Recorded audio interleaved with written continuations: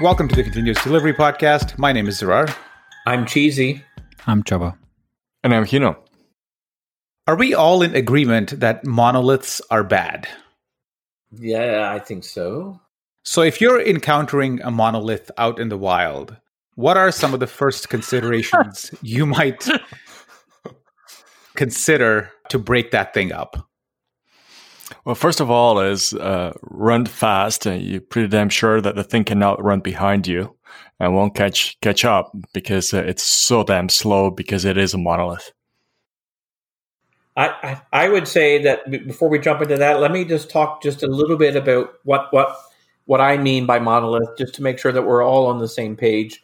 So for me, monolith typically is a lot of things in one really large repository, but it's different from a monorepo in that the monolith typically is everything that's inside that repo needs to be built at once, and everything is deployed together, even though there might be several different artifacts maybe that might be built, but the build process grabs it, kind of builds everything, and then releases everything. And so that's my definition of what I mean when I say monolith. So why is it bad? Maybe we should start with that. Why is it bad? I kind of jokingly said in the beginning, run away and it won't be able to follow you, and you got rid of it that way. But that's really because monoliths are fairly slow and they add additional complexity. Because when you want to make a change, depending on how long the build takes as well, this entire thing needs to be rebuilt and needs to be deployed as one application. Even if you want to introduce a very, very small change that would just change one field on your UI or would just change one component that you're using internally, still the entire app needs to be built and deployed. So yeah, that's ultimately what makes it so damn slow. Another challenge that you often run into when you have a monolith is that it especially if you have many teams that are working on this monolith, is that it tightly couples, I guess, the teams to each other. So let's say that one team has something that they want to deliver and release very rapidly, but another team has something that they've actually committed into the code that's not quite ready yet. There's that potential that everybody has to wait for everybody to be ready. Or even worse, something that I'm kind of experiencing with one of my clients right now, which is that they are not doing continuous delivery, but they want to get there. And some of the teams in this organization are ready to start releasing their code more frequently than what they're doing right now, and really start to drive toward that. But other teams are not ready yet. And because of this huge monolith that everything needs to be deployed kind of at once, it creates a lot of challenges for that. It makes it very, very complex, very difficult to do that. And I think that's the difficult part, the deployment. I think we can come up with many different ways to split up an application. We can split it across horizontally, across layering, basically, maybe a repo for the database access, a repo for some business logic. But at the end of the day, it always comes down to how do you deploy them safely together? And that's where a lot of the challenges with monoliths really lie. So one approach that you could take is to see what aspects of your monolith can be independently deployed as a service. So one nice example, one small example that you can start with, which will probably yield a lot of learnings as you go, is something as simple as translation. Where you may be able to carve out one small service, which, given a key, might return the value for what the user needs to see on the screen, or something like that. Another might be some sort of validation that often happens, because validations usually happen either by consulting a data store or using some in-memory calculation. So if you have some in-memory calculations or in-memory validations on data that happen, that could be a nice little candidate to tease out as its own little service. And that might get you started on your journey. It wouldn't be this finishing point by any means, but it would at least allow you to probe into the app and look around and see what other areas you might find in there, which could be seams to split it apart. So I want to bring up some challenges with that as well. So again, the client that I mentioned that I'm working with right now, and we're well down on our way toward doing this, but they already have a few dozen independent services that are part of the monolith, that are in that repo, that get deployed with the larger thing all together. But it's not quite as easy as saying, let me just carve out this one service and give it its own pipeline, and whether you keep it in the same repo or not, that's irrelevant. And by repo, I mean source code management.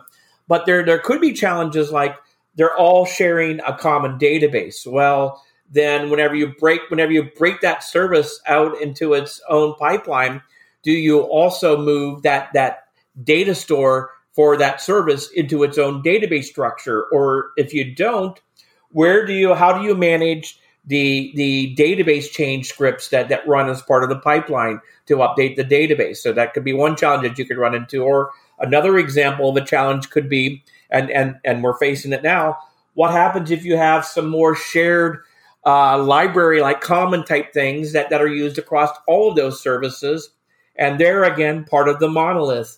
What do you do with those? Do you try to break those out then as well? If you do that, now all of a sudden the monolith has to go through significant change. So there's just lots of little challenges that you could run into. And so the other question you have to ask is, what changes the most in the app? Because if you're deploying your app, for the same reason many times, maybe that little piece is the part that you want to carve out. The other aspect, and Cheesy, you probably can tell us in this particular case, is the existence of tests.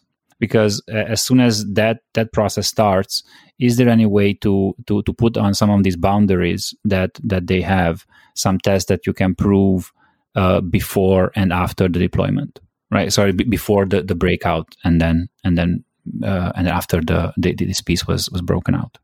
Yeah, so I can answer that. In this case, the tests are a work in progress. In that they're very, so they have a lot of close to useless Selenium tests that fail constantly because of the complexity of the app, and for all of the same reasons that those types of tests tend to be fairly unreliable in some cases. But some areas of the app have really good test coverage now, good unit tests, and they're working on it. Others maybe not. And so the teams that are ready to start to go to more frequent release, they have the good tests. They are the ones that have been investing in getting the code base cleaner, investing in getting the right types of tests to give them the confidence that things can go. But whenever they said, hey, let's start frequency, deploying more frequent, of course, they ran into, again, like we said, the roadblock of it deploys as a monolith, and everybody would need to be ready to go, and they're just not there yet. So one strategy that you might want to use here, and I kind of want to hear your feedback on this, and I've done it in the past, is inside this monolith, basically replace the component. And I agree with Saral, what he said earlier on, try to figure out something that is not necessarily dependent on other pieces like data or like those common elements. But try to find something and instead of completely ripping it out and changing the monolith there, change the monolith in a way that you replace the original component that you want to pull out by a stub or by something that is just behaving exactly the same way as it did in the past, but now forwards the request to that external service, that one that you just pulled out, and try to basically make the monolith shallower as you evolve and as you try to identify those components and try to pull them out to then later move it out entirely. Is that a strategy that you guys encountered before, or that you think is? We're sort of doing that here right now a little bit. Like I said, they have a lot of services that run at runtime. They run as independent services. So it's just that they happen to be build and go down and get deployed all together with all of this other stuff. some of other services, some of it's really large. The things that we're doing right now we are slicing off the database, and we are making decisions around that as well, because we wanted these pieces to be completely independent, as opposed to, well, I need to make a database change. Oh, that has to go with the monolith because it's that monolithic like database, and I need to make sure that the changes that I make for this service, for example, don't break something else that's out there.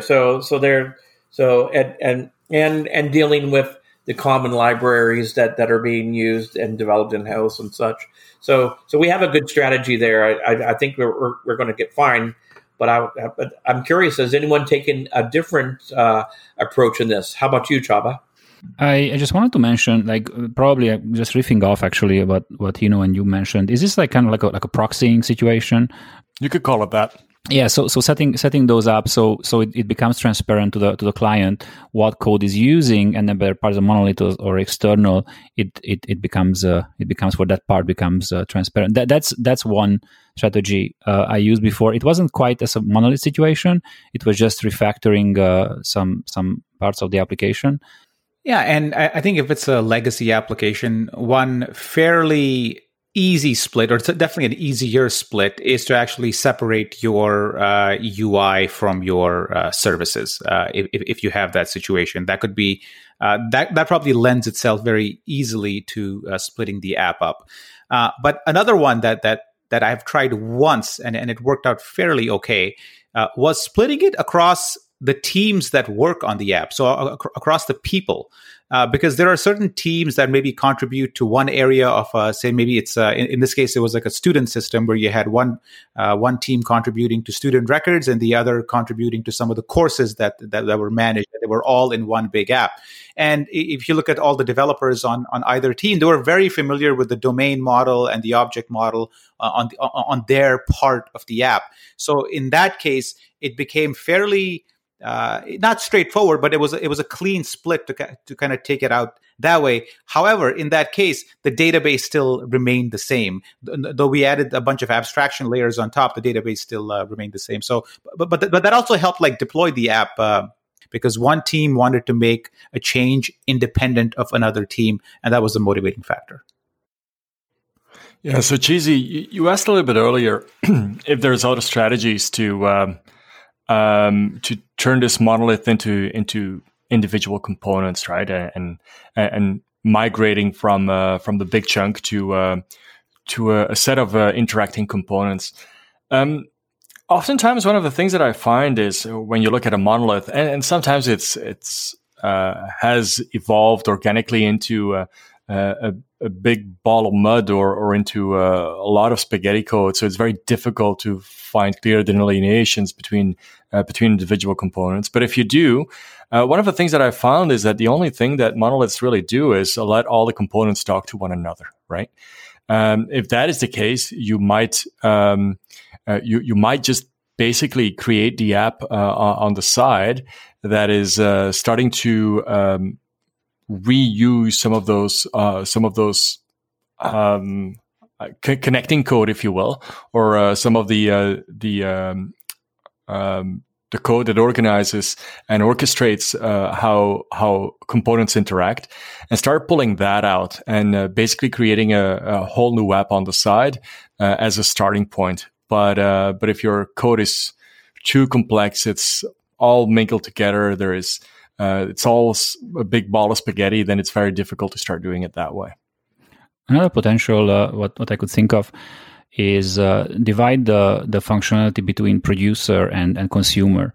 So there should be some parts of the code which is just read only, just reading data, and perhaps that could be a bit easier to pull out, and leave the heavier the producer side for later. That could be another pattern. Basically, it's clear that monoliths are really a bad idea, and moving away from them and trying to split up your code into more usable pieces that allow your teams to move forward faster is going to be worthwhile, but it will require some effort and some investment to make it happen. And there's a few strategies, and it really depends on will depend on your situation. Which one makes more sense for you?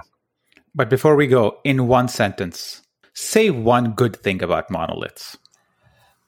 So one thing that is good about monoliths is that whenever you make a change in one area, it is rapidly discovered in maybe another area. Whereas if you had those two in separate pipelines, you may not understand that dependency or that change as rapidly.